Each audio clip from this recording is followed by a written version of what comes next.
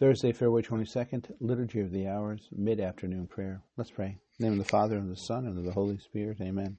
God, come to my assistance. Lord, make haste to help me. Glory to the Father, and to the Son, and to the Holy Spirit, as it was in the beginning, is now, and will be forever. Amen. The mid-afternoon hymn. Take up your cross, the Savior said, if you would my disciple be, deny yourself the world, forsake, and humbly follow after me. Take up your cross, let not its weight fill your weak spirit with alarm. His strength shall bear your spirit up, shall brace your heart and nerve your arm.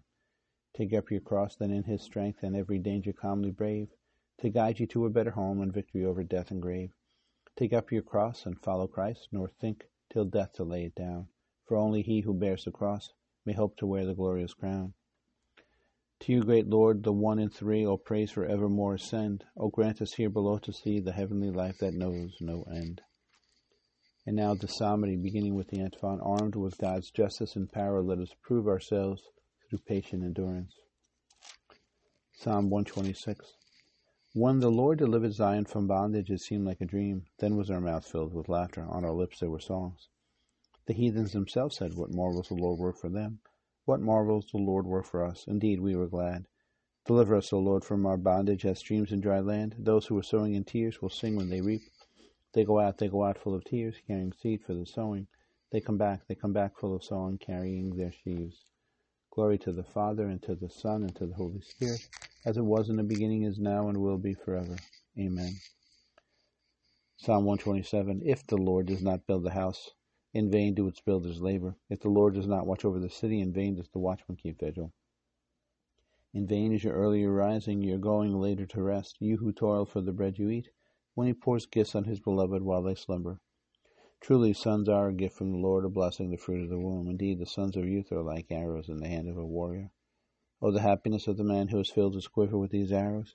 He will have no cause for shame when he disputes with his foes in the gateways.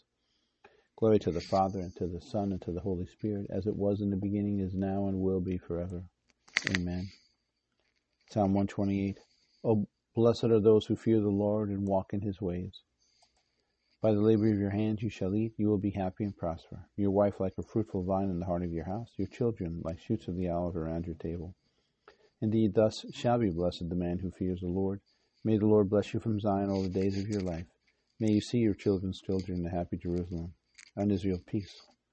Glory to the Father, and to the Son, and to the Holy Spirit, as it was in the beginning, is now, and will be forever. Amen.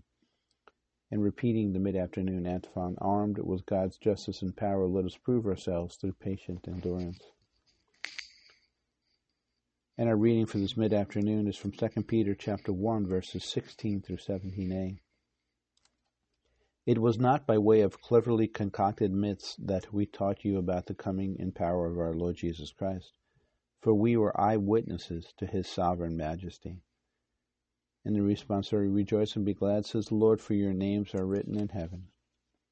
And our concluding prayer, let us pray. O powerful Father, you have built your church on the rock of St. Peter's confession of faith. May nothing divide or weaken our unity in faith and love.